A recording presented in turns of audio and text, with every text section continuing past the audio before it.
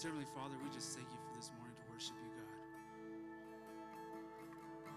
Lord, we just come with hearts of worship, Lord.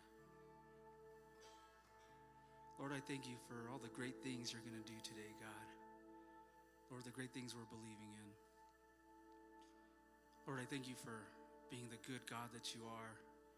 Lord, that you walk through our struggles with us. Lord, we have that assurance in you. Lord, that you are steadfast and never changing. Lord, through all the craziness, you are there. Lord, I thank you for this service. I thank you for everyone that's here. Just all the ministries going on, all the missionaries, our pastors, our leadership and pastors at other churches, God. Just be with them as they preach today, as they speak your word, God. Lord, because we're all different churches, but we are united, God. Lord, I thank you for your body that was broken for us and the blood that was spilled. Lord, we thank you. In Jesus' name we pray.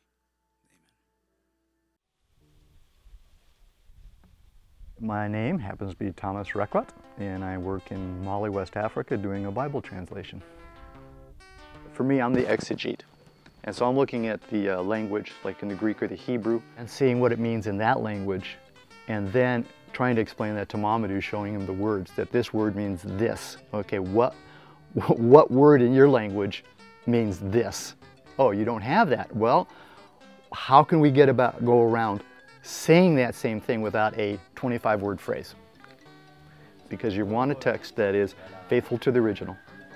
You want it clear in the target language, in this case, Shimpire, and you want it so it sounds good when people read it out loud, so it sounds good to the ear. Mamadou is the kind of guy that has such a great heart for God, that his love for God spills into his love for the Word of God. His desire is that his people have the Word of God completely, that it speaks God's thoughts in their language. Je m'appelle Mamadou Sangaré, je travaille ici à l'église Pain de Vie de Fourou ici. La Bible m'a changé le comportement parce que en lisant dans une autre langue, vraiment j'ai les difficultés de comprendre le fond. Mais dans ma propre langue maintenant, ça m'a vite changé. Voilà, ça m'a vite changé. Parce que je connais ça dans ma propre langue. Voilà, ça a changé ma vie, ça m'a donné la joie aussi. Parce que si je connais la Bible, ça ne me donne pas la joie. Il faut que d'autres connaissent plus que... Voilà. My name is Laura Rekwat. My occupation is very hard to describe. But for the most part, I'm a missionary who teaches children. So the kids come every day. We learn Bible verses, we have Bible stories. We try to make the lessons interesting. We do handcrafts, we do drawing, we play with clay figures. I think it's a crime to bore kids with the Word of God. When kids naturally want to learn, let's give them a chance.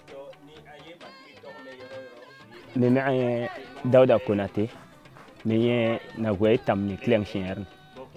Waja versengni awa uma ko ki versengni ban jang fu tiani on ye piam ban ni folo ani ko ki ka gama kura ka bar fu jan. Nana gwe tamni bi piliara presipi bermi tamni kanya ren la porn jamni fotoro parce que waganya pi tiangna se yani kleng shinern. Parce que dita shir ni pipe pi kadam pi bermi tamme mais ni me pi ba me ja je na pi bermi tamni kanya ni ja porfo maturo. I'm thinking that if God's Word is in their minds and stuck in their hearts, God's Spirit can use it to work in them. What I say, they're going to forget. What God says is stuck in their heads, and God can use it for the rest of their lives. So my job is not just teaching the original kids who come for Bible class. My job is training the teachers who are going to keep training kids, who are going to keep training kids, who are going to keep training kids.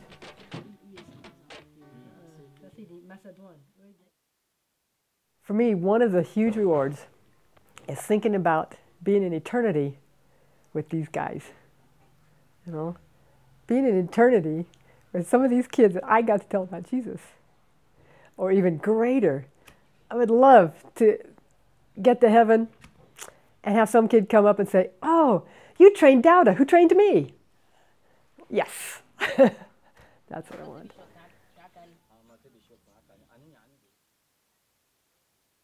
How would you imagine your life without the Word of God? How would you grow without the Word of God? How would you come to know who God is?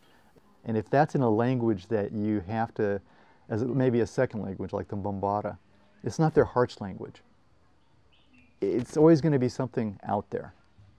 It's when God's Word gets in you and starts working within you and transforming you and changing you, that's when it has an impact. And that's what we want to see happen. And that's where the Word of God is so crucial to the life of the church.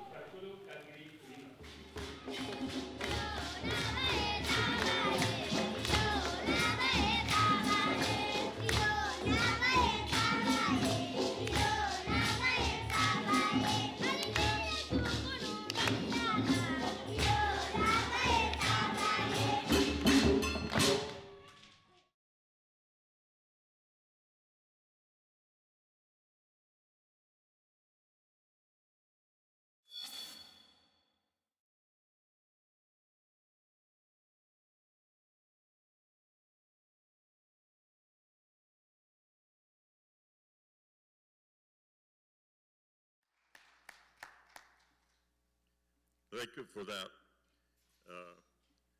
We'll learn more about that in just a few minutes. You may wonder why I'm up here. I'm going to introduce our missionaries, but I should probably reintroduce myself. Chuck Warren, and mostly with the Kearney campus. And I would like to introduce you to my friends, longtime friends, and they're veteran missionaries. They've been in West Africa for, correct me if I'm wrong, but 31 years, and we've been supporting them. Our missionaries are Tom and Laura Rekwat, and they will minister to us this morning. Thank you. You probably noticed in the video that people were using Bibles. Those are in Bambara, which is the trade language. So I work mostly with the kids in Bambara and French, and he works in Shempire. So some of those kids that you saw in that video, like the boy laying in the hammock, swinging, reading God's Word, that boy is one of the ones I trained to be teacher. And he's a great teacher, actually. That's Zan. So one of the boys that memorized a lot of verses, I have the kids memorize verses. You might have caught that little bit about getting cookies. Okay? So when you do John 3, 16, 17, and 18, you get a cookie. Well, one of the boys in a year's time learned 2,400 verses. He earned a lot of prizes, but God's working on him. And on a personal level, I want to let you guys know that I just had my second cataract surgery 5 days ago. You are the first actual congregation where I could see faces.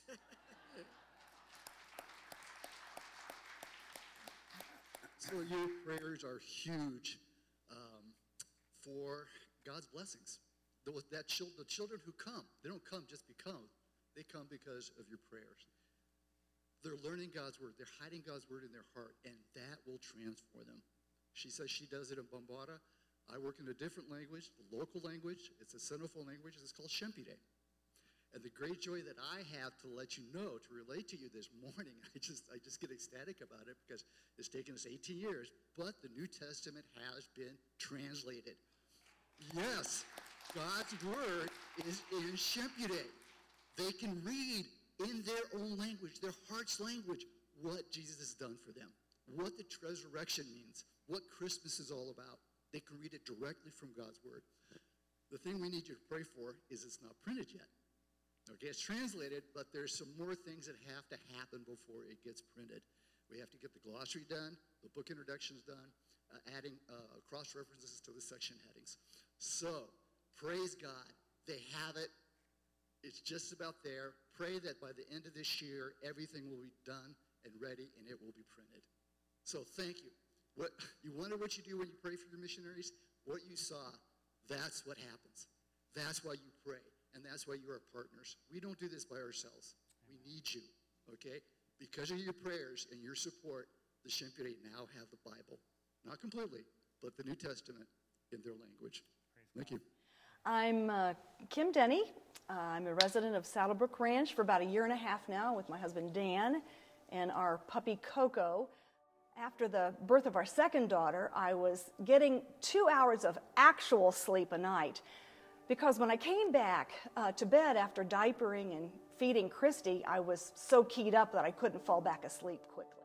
It really boils down to two things: sleep deprivation and being remarkably overworked. So Dan went off to work every day, came home, paid the bills, balanced the checkbook once a month, and played with the girls. I did absolutely everything else. I had no other support. I was literally the only full-time homemaker and mom on my entire street. My mother was working a full-time job, so I wasn't able to have her help through the crushing workload. And though I told my girlfriends and my Bible study ladies that I was going under for the third time, no one offered to help, and I certainly wasn't going to ask. Spiritually, I begged God for years for relief, and none came. Therefore, I concluded that God must be perfectly pleased for me to be overworked, clinically depressed, and suicidal, or else he would change my situation. And so during this time, I went to see one of our associate pastors, who happened to be a man, for help. At that time, my church did not have a women's minister. So I spilled my guts to him and I said, I don't know if I can go on another single day. And his response was, well, you kind of have to. Not so helpful, I would say. I was merely clinically depressed but undiagnosed for 2 years after our second daughter's birth, and suicidal for the next 5 years after that. I had even decided how I was going to commit suicide.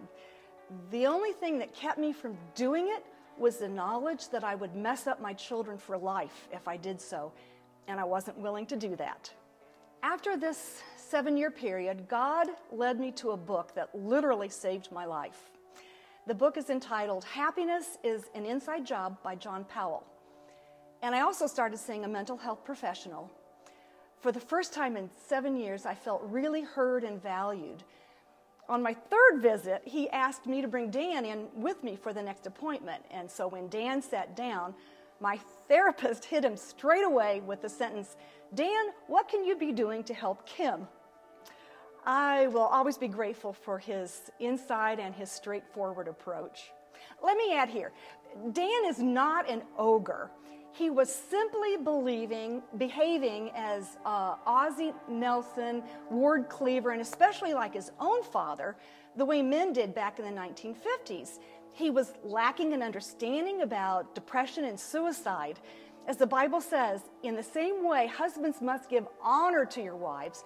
Treat your wives with understanding as you live together.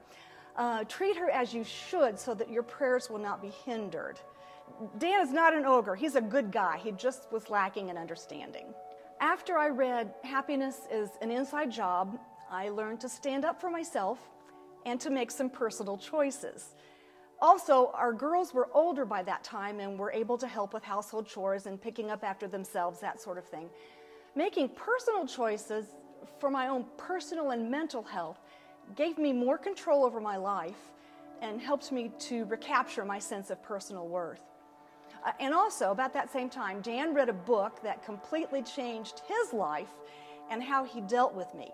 It's entitled Rekindled, How to Keep the Warmth in Marriage by Pat and Jill Williams. God used this book to help Dan realize that I desperately needed help around the house. Prior to reading the book, he would help a little here and there, but God spoke to him powerfully, telling him he needed to put his whole heart into it and do much more. I remember him coming up to me one night while I was washing dishes, handing me one of my favorite home magazines and saying, why don't you go sit down and enjoy your magazine?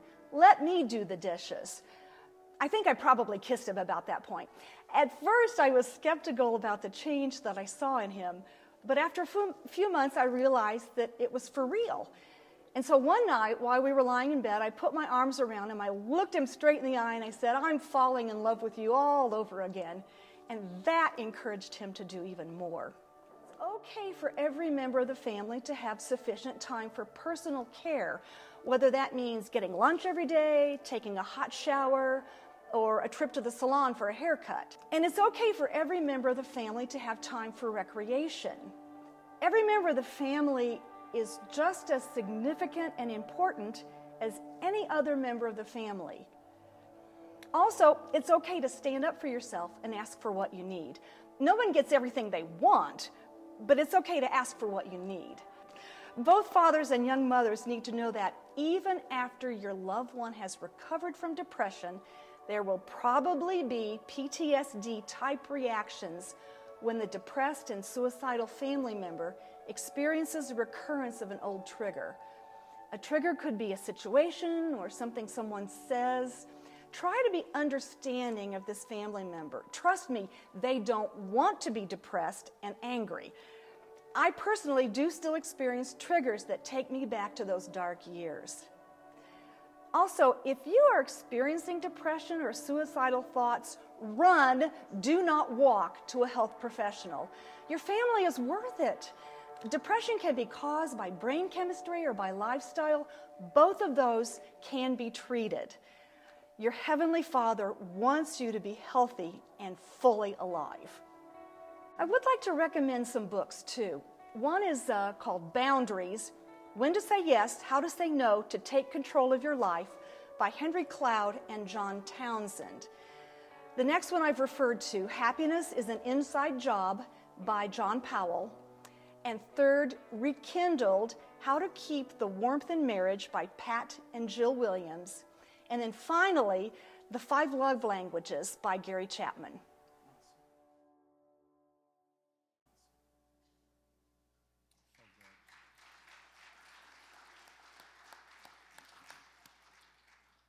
Thank you, Kim, so much. Indebted to you that you would share that testimony.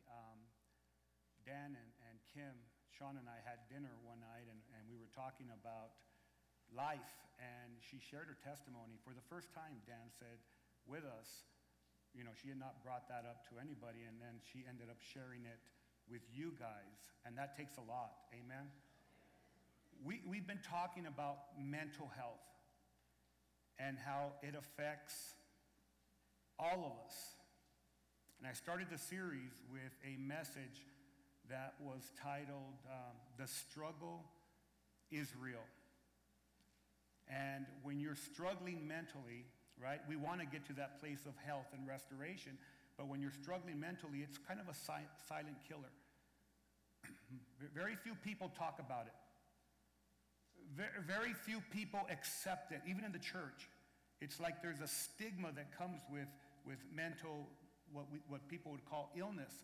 I started out the series by saying we're not going to call it mental illness. We're going to call, because here's the thing, we're going to call it we're on a path of mental health because the Word of God leads us to a healthy life. Amen? But that doesn't mean that we don't struggle. The second part was it's okay to not be okay. Just don't stay there. And God gives us those tiny steps, those steps that make a big difference in our lives. And then last week, the ladies knocked it out of the park. My wife spoke on soul care, and then Ruth West spoke on soul care in Kearney.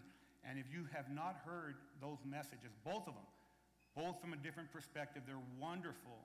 I listened to Shauna's, when she preached that sermon, and then I listened to Ruth's podcast on Monday or Tuesday, and it just built me up, because the reality is all of us are going through things.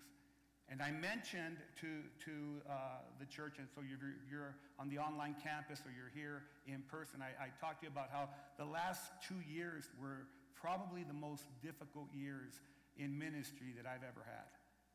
With the pandemic that came on and all kinds of havoc that came with that itself, and then also with all the political things, and I know that there's no political problems with this service, but second service, they really struggle with that, right? And so we struggle with those, you know, no matter what you said, no matter what you did, it was never right for someone. And after a while, you start carrying that. You start carrying that in your head. And so we navigated through that, Sean and I and the elders and everybody involved. And it prompted me, actually about 2 months ago, that I went and saw, as Kim said, I went and saw a professional counselor for the first time in my whole life. And I remember coming into ministry or coming into the church, and I think that was frowned upon at one time for someone to go actually talk to a professional about some things that you may be going through. But I can tell you this, it's the greatest thing that I could have ever done. Because here's the deal, as we talk about today's message, how do we find peace of mind when we think we're actually losing our minds? Anyone ever kind of thought, or maybe even said something like, I think I'm going to lose my mind? And your trigger may be people. It's not you, it's the person sitting next to you. Or the person that is across the street, or wherever they may be. How about finances? You ever thought you're going to lose your mind because of finances that are not there? Or that are there, and even having a lot of finances can sometimes make you do things that you're like, that's not even characteristic of me. And you begin to lose the peace of mind that is so important. We all have circumstances that are bigger than us. But I think that the cause or the culprit of losing peace in our mind, I think the number one thing would be worry. How many of you have worried this week? Raise your hand. We got about 80% of you that are honest. How many of you have children? Any adult children? Okay. I know you're worried.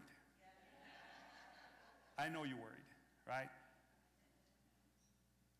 We constantly will worry sometimes over a son or a daughter. I mentioned this in our 7 a.m. prayer. I said, have you noticed that if you have a family, they can't, I don't know why, they just can't seem to get this. Why can't they all be doing okay at the same time? I mean, I've got 3 adult children, and if I get 2 out of 3 doing okay, I'm like, woo-hoo-hoo, party at the Reese's. Just always, how about, sometimes we're worried about finances, and it makes you think that you're going to lose your mind. If you've ever gone through some financial crisis, it really makes you lose sleep. There's worry about a job loss, a loved one who's dying will keep you up at night. Trying to have the answers. If you're a high-level leader and everyone's coming to you for answers, they all need for you to make a decision. And you want to make sure that your decisions are the right decisions. And it doesn't make everybody happy, so you've got this weighing on you. It's just the tension of life. Students, we saw Andy West. She opened up with a video welcome, and Andy just graduated from the University of Arizona. Go Andy, Wildcats. Now she's going into her master's program at Grand Canyon University. There's Andy right there. She came in just at the right time. She's going in for she's starting her master's degree, and I remember in this, when she was doing the finality of her classes to get her BA, she'd come as an intern, and there was some pressure on her. Because when you're achieving things, it doesn't always come easy, amen? And sometimes you think you're going to lose your mind because there's no peace of mind. And what I've come to find out is that I can never have peace of mind when I'm worried. In fact, peace doesn't exist where there's worry. And worry doesn't exist where there's true peace. But here's the good news. There is no worry in the presence of God. It's like that sweet spot. It's like that eye in the storm. It doesn't matter the circumstance. If you are in the presence of the Almighty God, there's peace. And we all want to get to that place. We all want to get to that place. I talked about how when we are not walking with God, we're in this place of chaos, and we're in this place of constant difficulties. And then we come to Jesus, and Jesus, we get right with the Father because Jesus atoned for all our failures, all our mishaps, all the things that we've done wrong, and we start taking steps. And our desire is to have perfect peace. That's our desire because Jesus promises that he is the Prince of Peace. Amen? And that he will give us his peace, not like the world gives, but like God gives. And so that perfect peace is on that side of the spectrum. It's on that side of where we want to get to. And we want to be in this place where there's perfect peace. But most of us are somewhere in between this place where we're navigating with no peace, and we're trying, and we're in this place taking steps to find some peace. Amen? Let's be honest. How many of you can stand up right now and say, I walk in perfect peace every day of my life? Stand up. Because I want to hug you. And I want to follow you every day. I just want to shadow you. I want to walk behind you and see exactly what you're doing. And you're going to go to the bathroom and say, you can't come in here. Right? But most of us, we're taking those steps, and it's amazing. It's amazing when you've had no peace in your life. When you take that first step into some peace, it's a great place to be. Amen? And we continue to navigate, we continue to navigate, we continue to navigate, and we want this place that the Bible talks about where we experience the perfect peace of God. And the Apostle Paul, he writes to the church in Philippi. That's where we're going to go today. And Paul is writing from a really, really, really nice executive suite at some resort. You know, pastors, they go off and, to a cabin, and they go and they write, I need peace. I don't need anything. You know, the Apostle Paul said to the Lord, I need a good place to go write these letters that I'm going to write to the churches. The Lord said, okay, you're going to go to prison. So he's in this prison in his cell, and he's writing this letter. And in this letter, he says, rejoice in the Lord always. And again, I say, rejoice. Or he's saying it like this, rejoice in the Lord always.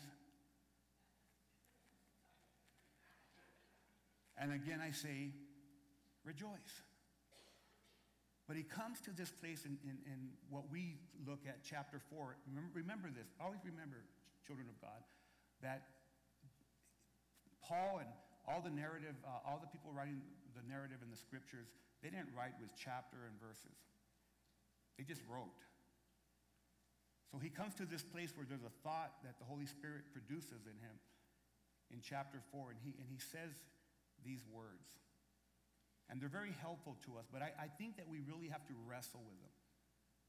I'm going to tell you why we need to wrestle with them, because they're difficult words. And this is what he says from the NLT. It says, verse 6, chapter 4. Don't worry about anything. How many of you in first service have never worried about anything? And you've maybe read this scripture. Maybe some of you have never read this scripture, but that's what the Apostle Paul is saying. Don't worry about anything. You know what I say back to that? What are you talking about, Willis? What are you talking about? Don't worry about anything. Instead, pray about everything. Let me ask you a question. How many of you prayed about everything this past week? Raise your hand if you prayed about everything. 4 of you. I can't even raise my hand. When I'm honest, I'll tell you that I would love to be here. That's the standard right there. Pray about everything. Tell God what you need and thank him for all that he has done. This is such an important scripture. Thank him for all that he has done. Then you will experience God's peace, which exceeds anything we can understand.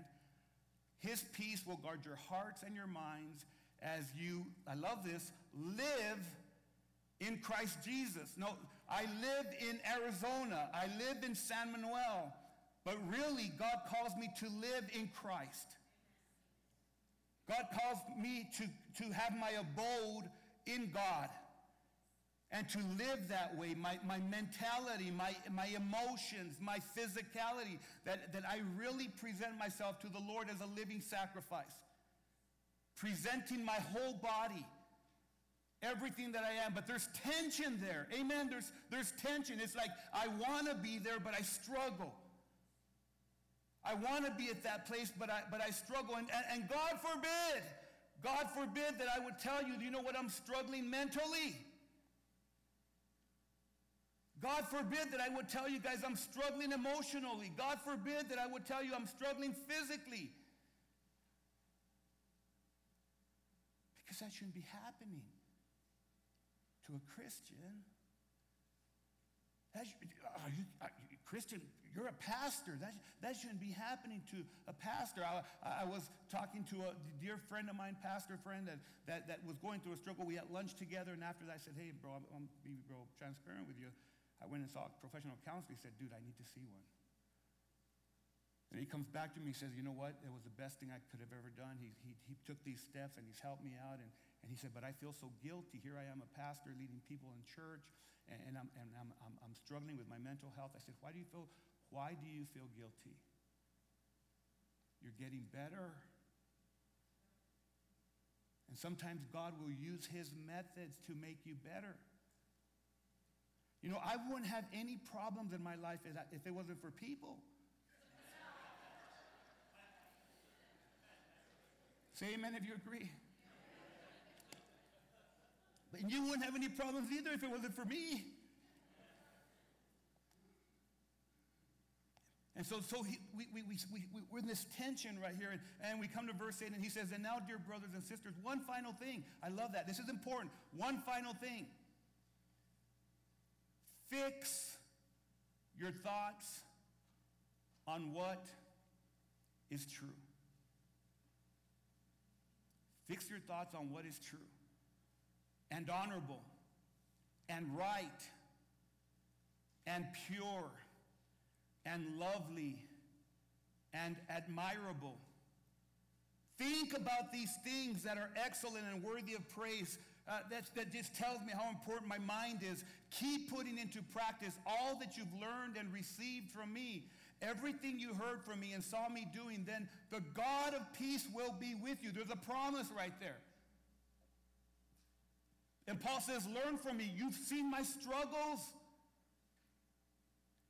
In another letter, Paul is writing, he says, we apostles, we have gone through shipwrecks, we've gone through facing beasts, spiritual and physical beasts. We've gone through all these things. I have not eaten at times, tired, I'm wearisome, I've been abandoned, I've been talked about, I've been kicked to the curb. You can say that, that's my translation. I've been kicked to the curb for trying to do what is right.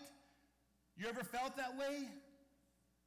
Missionaries, you know, as you guys are in the field, you guys are working and you're giving and you're giving and you're giving. And I know that you guys have never struggled with any kind of mental or emotional instability. That's the other missionaries across the street.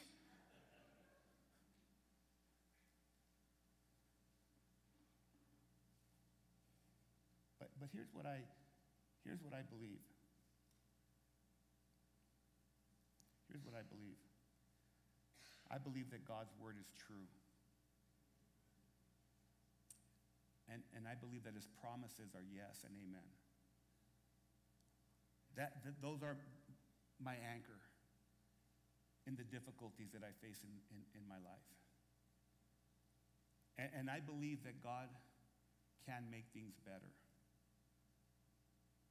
I believe we can win with Jesus.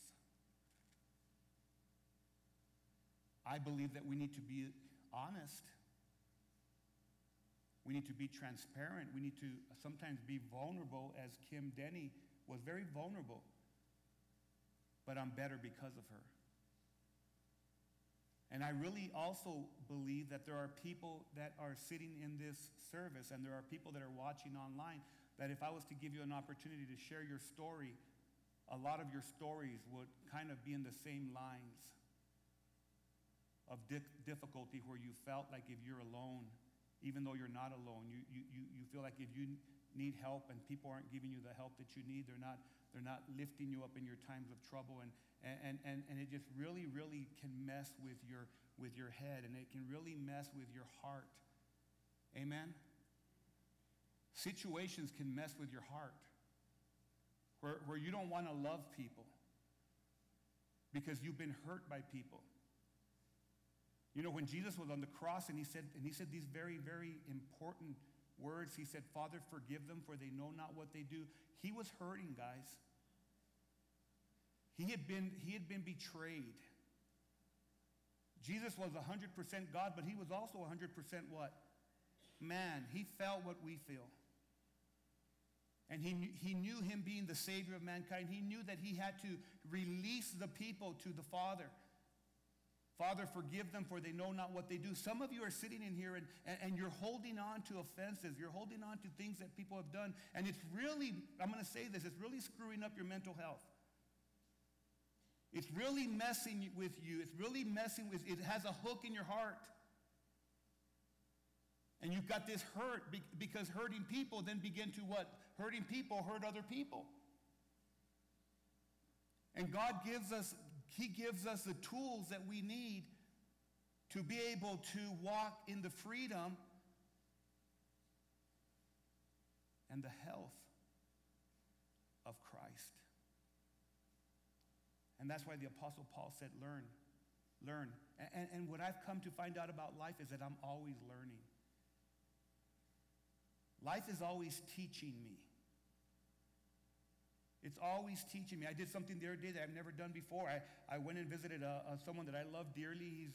He's on his deathbed, and he has his last days of cancer, and he's there, and they asked me to go, and his wife says to me, he's wanted to be baptized, and she said, but he can't get up. And I've never done this before, but I could see where this practice might have started, right? And so I said, well, wait, I can't put him in the bath. I'm trying to think, what am I going to do? He wants to be baptized. I said, you want to be baptized? He said, yeah, I want to be baptized. So we sat him up, and I said, just bring me some water. Just bring me water and anything. Bring me water. She brought me water, and so I went, in the name of the Father, in the name of the Son, in the name of the Holy Spirit. I was like a fountain, just water. I've always been taught, immersion is by immersion. It is by immersion. But if you can't have someone stand up for immersion, guess what you do? The next best thing. And here I'm in my head, thinking all these things. Lord, Lord, I can't take them over, Lord, So we're all dealing with things. Amen? That's just one thing that happened this week. There were so many other things. Let's talk about these two takeaways, okay? Finding peace of mind when we think we are going to lose it. It starts with this. It starts with talking to God about everything. When Paul says don't worry about anything, instead pray about everything, that's so important. But let me tell you something. That is not easy for us to do. It's not easy. If it was easy, Paul wouldn't have to remind people. If it was easy to do, there'd be a lot more people walking in this perfect peace that God offers.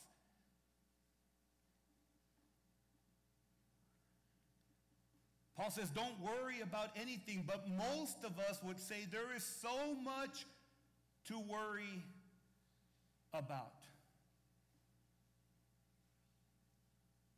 To say, I'm not going to worry is a lot easier said than done. And I don't want to be a preacher that tells you and tells you and tells you and tells you and tells you, and I'm not doing it myself. I want to be very honest with you. Because I think a lot of people can leave a church building thinking, I don't have any hope because I'm supposed to be doing this, and I'm not doing it. And let me say this, that probably 99% of the preachers are not doing it either.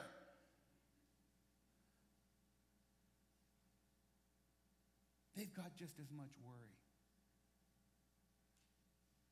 They've got just as much tension. Problems in my life are not easy. The problems that I'm facing, they're not easy. Some people in my lives, some people that are in my life, they're not easy. They're hard. Not you guys, but the Kearney service.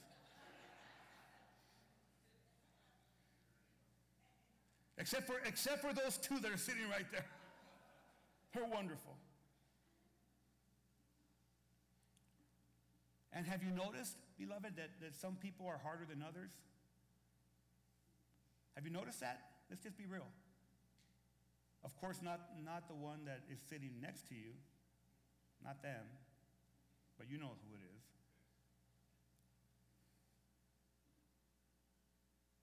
But why do we worry? Because we care. I worry about my adult children because I really care about them. I worry about my grandchildren because I really do care about them. I would hate for something to happen to my grandchildren. I sometimes can worry about my spouse. She can worry about me. Why? Because we care about each other. And these things, think with me, these things that we care about and living in this life, they condition us to live in this life of tension and worry. I want you to know that you're not alone. And you would think that technology would change this because there's been so many advances in technology. You would think that there would be a worry app, right? So they probably do have a worry app. Don't worry, right? Put this app on and put the music on and then, everything's good. And then you turn off the app and everything's still in front of you, right? But Dr. Caroline Leaf, who is this incredible doctor, neuroscientist that is a Christian, is a follower of Christ, and she's done great, extensive work. She's got this book called Cleaning Up Your Mental Mess. And she wrote this in the book. She said this, I've observed an alarming, noticeable increase in mental distress among millennials, especially as they enter their workforce and try to make their way in life. In the clinical trial, we observed that the millennials in the study appeared to fare worse when it came to dealing with stress compared to other generations. And they did this trial, this observance, and it was all kinds of different ages. And the millennials, the younger generation, did worse. They could not cope with stress. So as technology, instead of things getting better, it seems like things are getting worse. There's instant bad news now. Instant. There's instant, you're trying to get gratification. You want people to like your things that you put, on social media. And if you don't get likes, especially young people, they don't get likes. It really does something to their hearts and to their minds. Let's just think this way. The cost of living, has the cost of living gone up a little bit?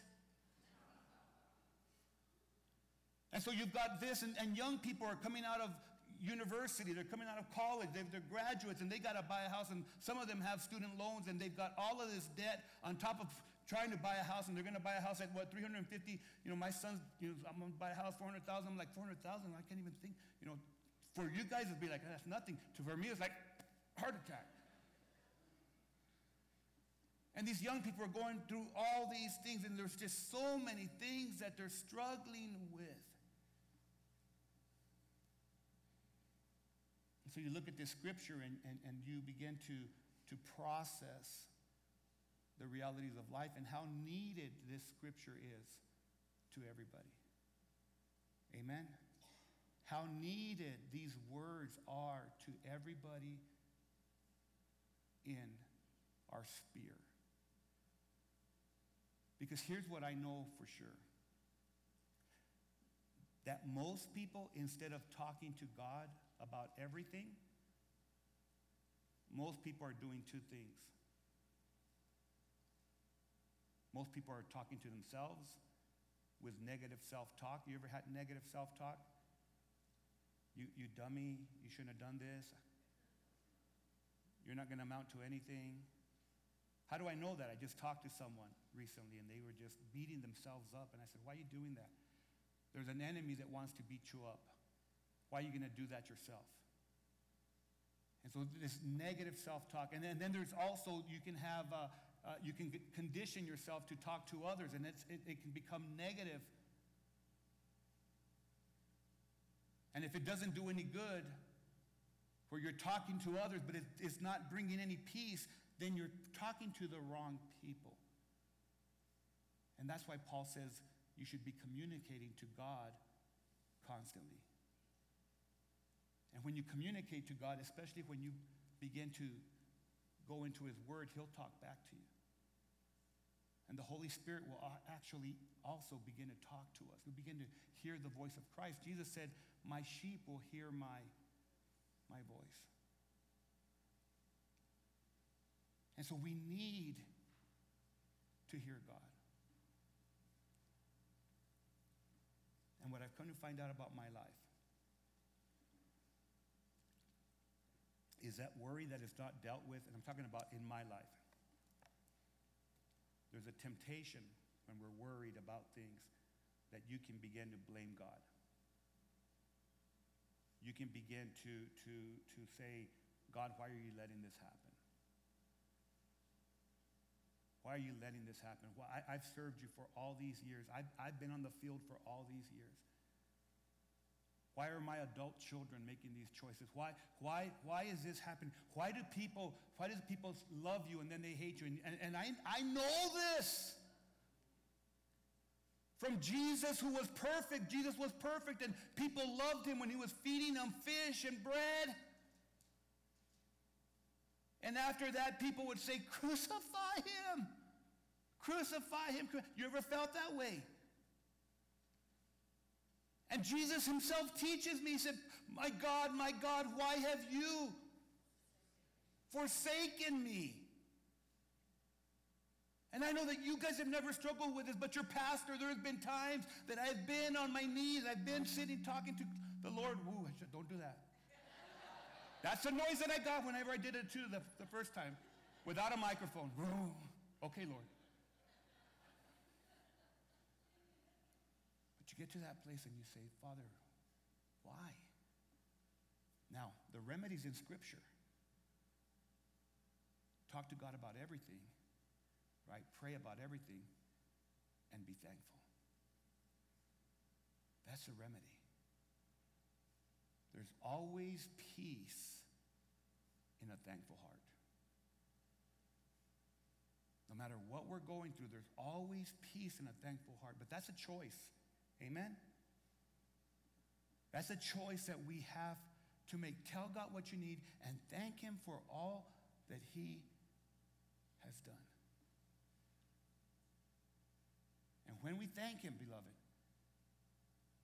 when we thank God in all things, it is always a pathway to his peace.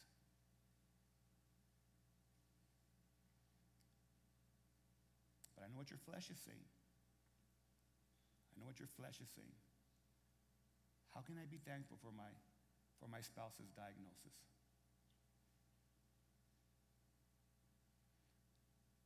How can I be thankful for my son that's on drugs? How can I be thankful, Lord, when I can't even make ends meet? How can I be thankful with these people that they don't dislike me, Lord? They hate me. They spread all kinds of things about me. How can I be thankful about that? How can I be thankful with a world that is going crazy? We're thankful to God that He's in control. We're thankful to God that He has our back. We're thankful to Jesus that He will sustain us no matter what the storm that we face. And in fact, Jesus will even enable us to walk on water at times if we trust Him. Are you with me? I'm talking spiritually here, beloved. There are times that we have to get out of the boat. There are times that we have to take those steps. He's verse 7, then you will experience God's peace which exceeds anything that we can understand. This is so important because there are times in my life that there's chaos. There's times in my life that there's situations, there's family things, that there's this peace that doesn't make sense. And God's peace does not make sense because it transcends our understanding.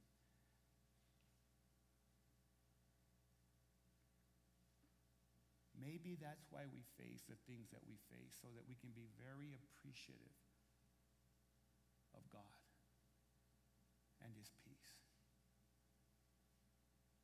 This is not heaven. This is not the final destination that we will face, that we will be in. There's a place that we're going that there's going to be complete peace. Complete peace. In this part of the journey, we navigate with attention. We navigate with attention, and we embrace the peace that surpasses all understanding in the chaos.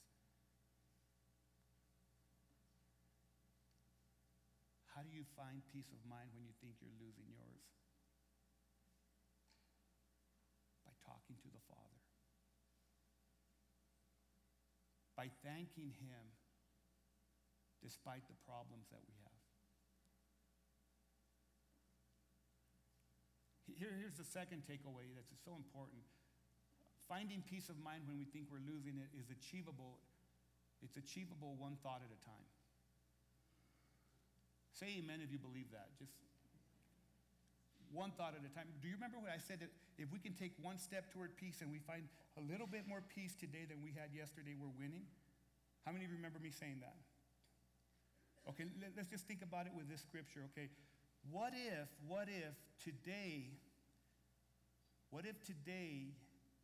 you could really begin to manage your thoughts?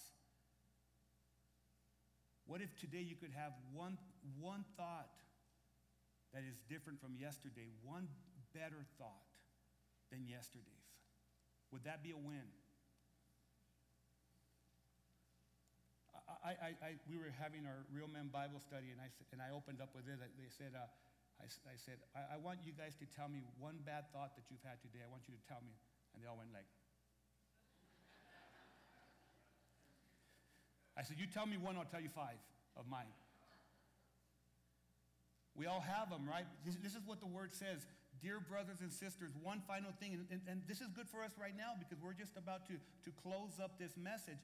One final thing, one thing that you can take away with you, he says. Fix your thoughts on what is true. If you have broken thoughts, fix your thoughts on what is true and honorable and right and pure and lovely and admirable. Those are pretty powerful words right there. Think about these things that are excellent and worthy of praise. Our thoughts matter. Every thought that we have matters. And if you can grab a hold of one thought that is a lie and align it with God's truth, you will begin to win the battle in your mind. If you have the thought, I am not worthy, I'm not worthy, you know, the Word of God says that you're fearfully and wonderfully made by God. You're very worthy to God. The Word of God says He so loved you that He gave the most precious gift. He gave His Son so that you will not perish, but so that you would have everlasting life. Life, not death, not difficulty, life, everlasting life. That's how much God loves you. That's truth. If you have a thought that says just quit, have anyone ever had a thought, I just want to quit? God speaks to me and He says, you can do all things through Christ who strengthens you. And you know, the context right there is telling us that whether you have a lot or you have a little, I can be content in whatever God gives me. Amen? I can win in this life. And that's a mental game that people have. It's mental. Again, Dr. Caroline Leaf helps us here. She says this in her book. She says, depression and anxiety are highly correlated with burnout. Let me pause real quick because I'm going to be very transparent. So I went and I saw this professional counselor, wonderful man of God. I sat with him, and as I began to share what was going on, and he says, you're in burnout. PJ, you're in burnout. I said, well, what do you mean? He said, everything that you're telling me is burnout. The things that you're struggling with, you're in burnout. And there may be someone here, if you've ever led, like a high executive, if you've ever led high level, or you're leading a family, and you're giving, and you're giving, and you're giving, and you're giving, and you're giving, you're a missionary, and you're giving, and you're giving, and you're giving, and you're giving. Depression and anxiety are highly correlated with burnout. So we'd expect to see a reduction in anxiety leading to burnout if depression and anxiety is what? Is managed, okay? True transformation requires mind management strategies to rewire neural pathways. In other words, there's something that actually happens in the physical brain. Not only your mind, which is the immaterial thinking that we have, but actually the physical brain. There's something that happens when we begin to manage our thoughts. Directing the way your brain, your neuroplasticity, and that's where your brain begins to be molded and changed and transformed. Your physical brain can be transformed. The way you're thinking, when your neurotransmitters are going and they're hitting, and all these different, you have thousands upon thousands upon thousands of thoughts. And they're all triggering these electronic responses, and your neurotransmitters, your brain's being formed, and there's all kinds of things that are happening right now. Even right now, your mind, as you're thinking about the things that I'm saying, or some of you, you're just resting in the presence of God. God is doing something, and your brain is actually forming into a good way. That's why walking with God is the greatest thing you could ever do. She says, directing the way your brain, neuroplasticity, transforms energy patterns in the brain. It changes blood measures and eventually establishes a new healthy level of balance in the brain, which then is a balance in your body, because if you have a healthy mind, you're going to have a healthy body. Amen? Stress does something to your physical heart. Stress does something to your physical brain. Stress and anxiety and fear and all these things does something physically.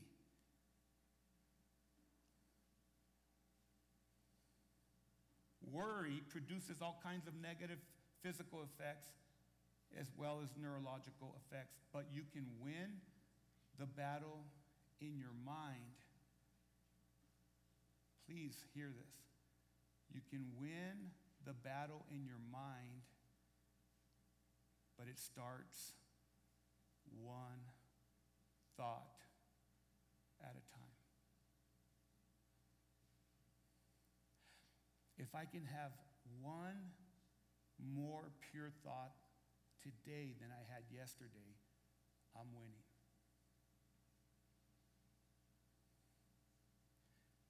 If I could push off an anxious thought, if I can push it away with my ability to manage my thoughts,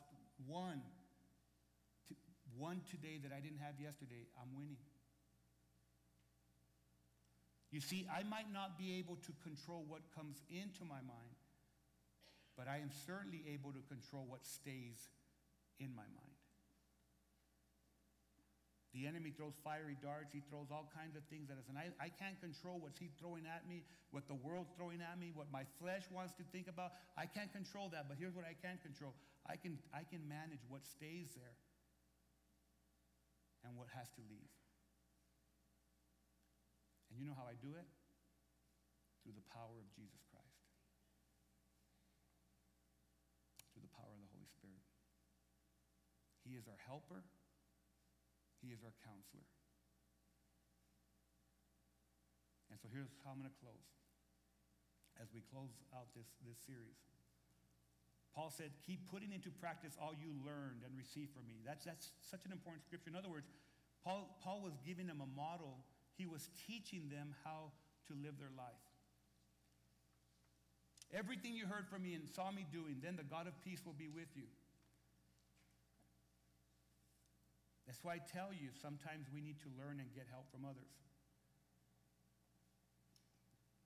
A trustworthy counselor or therapist is not a bad thing, beloved. Kim, I love what you said. Don't walk, run. Why do we want to stay in the places where we're ailing? If you have a broken arm, what do? You go to a doctor and they mend it. Amen? If you have high blood pressure, what do? You take some high blood pressure medication. Whatever we deal with physically, we get help for. If you have some problems mentally, and it's been year after year after year, go see a trusted therapist or a trusted counselor. When I went this last time, I saw him 4 times. I'm being very transparent with you. This is going to be seen online. I saw him the 4th time that I went to see him. He said, "You look different. You look different." I said, "I got my bearings." And I said, "Thank you for helping me get my bearings." And you know what he said? This is the one takeaway for me. This is the one thing that he said, and I know this. He told me, "You're not the answer. You're not the answer to your family's problems. You're not the answer to your church's problems. You're not the answer. You're not the answer." And it was kind of like, I'm not the answer. I can be here to encourage people. I can be here to pray for people. I can be here to uphold people, but I'm not the answer. You know who the answer is? Jesus Christ. How about a support group? You know, if you're struggling, if you struggle with loneliness, form a support group here at Living Word Chapel where you can just sit down and talk and encourage and strengthen and pray for each other. Why go at it alone? As we close this series, why are we going to go at it alone? And then if you struggle with drugs, if you struggle with, because see, that's self-medication, you know that, and it's something that, believe me, it's very tempting. When you're going through the most difficult of difficulties, and you mentally and emotionally, you want any kind of relief you can have. But if you get to a place where those drugs become your God, if you get to the place where alcohol becomes the way that you fix your problems, where you medicate yourself with that, you may need a rehab. I said this to someone that I dearly love. I said this. I said, I would rather be embarrassed for doing the right thing than be embarrassed for doing the wrong thing. Let me tell you what I meant by that. I would rather be embarrassed, because sometimes people say, you know, I can't believe you're going to rehab. Or they might say, oh, they don't say that. They'll never say, I can't believe you're going to rehab. They tell everybody else, you know, he's in a rehab. You know that he's going to Alcoholics Anonymous. You know he's going to Narcotics Anonymous. They might say that. I would rather be embarrassed for doing the right thing, for getting my life right, than for me to be embarrassed because they got me pulled over on the side of the road because I drove when I was intoxicated. Are you with me? I'm speaking to someone right now. I'm speaking to someone that's hearing me right now, that the Lord's giving you a warning. that if you don't make a change in your life, what's coming in the future is going to be a lot more embarrassing than you saying, I need help. And you checking yourself into a rehab, or you going to AA, or you going to NA. People that are near and dear to my heart, like Pete Reese, my cousin in Las Vegas, who is 27, 28 years sober, who made a mess of his life before that. He made a mess of his life because drugs will destroy your life. But 28 years now, he's pouring into people's lives. People like Daniel Rodriguez, who sits right there, who just made a big change in his life, and God has used him mightily to pour into people's life because they made a change. And they said, I don't care if I'm embarrassed to go to a rehab, or I don't care if I'm embarrassed to go into a place that's going to help me. I'm not embarrassed about that because I know I need help. And now, 20 plus years later, people look at them and they say, that's remarkable where you're at. Do not let anything stop you from getting your mind and your emotions to a place that are healthy. I'm going to close with this. I've been saying that for 15 minutes, but I'm going to close with this. I don't care if I have to go to have a support group to get my mind right for the rest of my life. I will do it for my family. I will do it for the ones that I care about. I'm speaking again to someone. It doesn't matter. Take those steps to get your life and your mind and your heart right for the glory of God. Father, we thank you. We praise you. We give you glory. Thank you, Lord, that you care about the whole man and woman. Our body, our mind, and our spirit. I pray, Lord God, that this series has brought glory to you. I pray that it has helped someone, Lord, to find healing in Jesus Christ.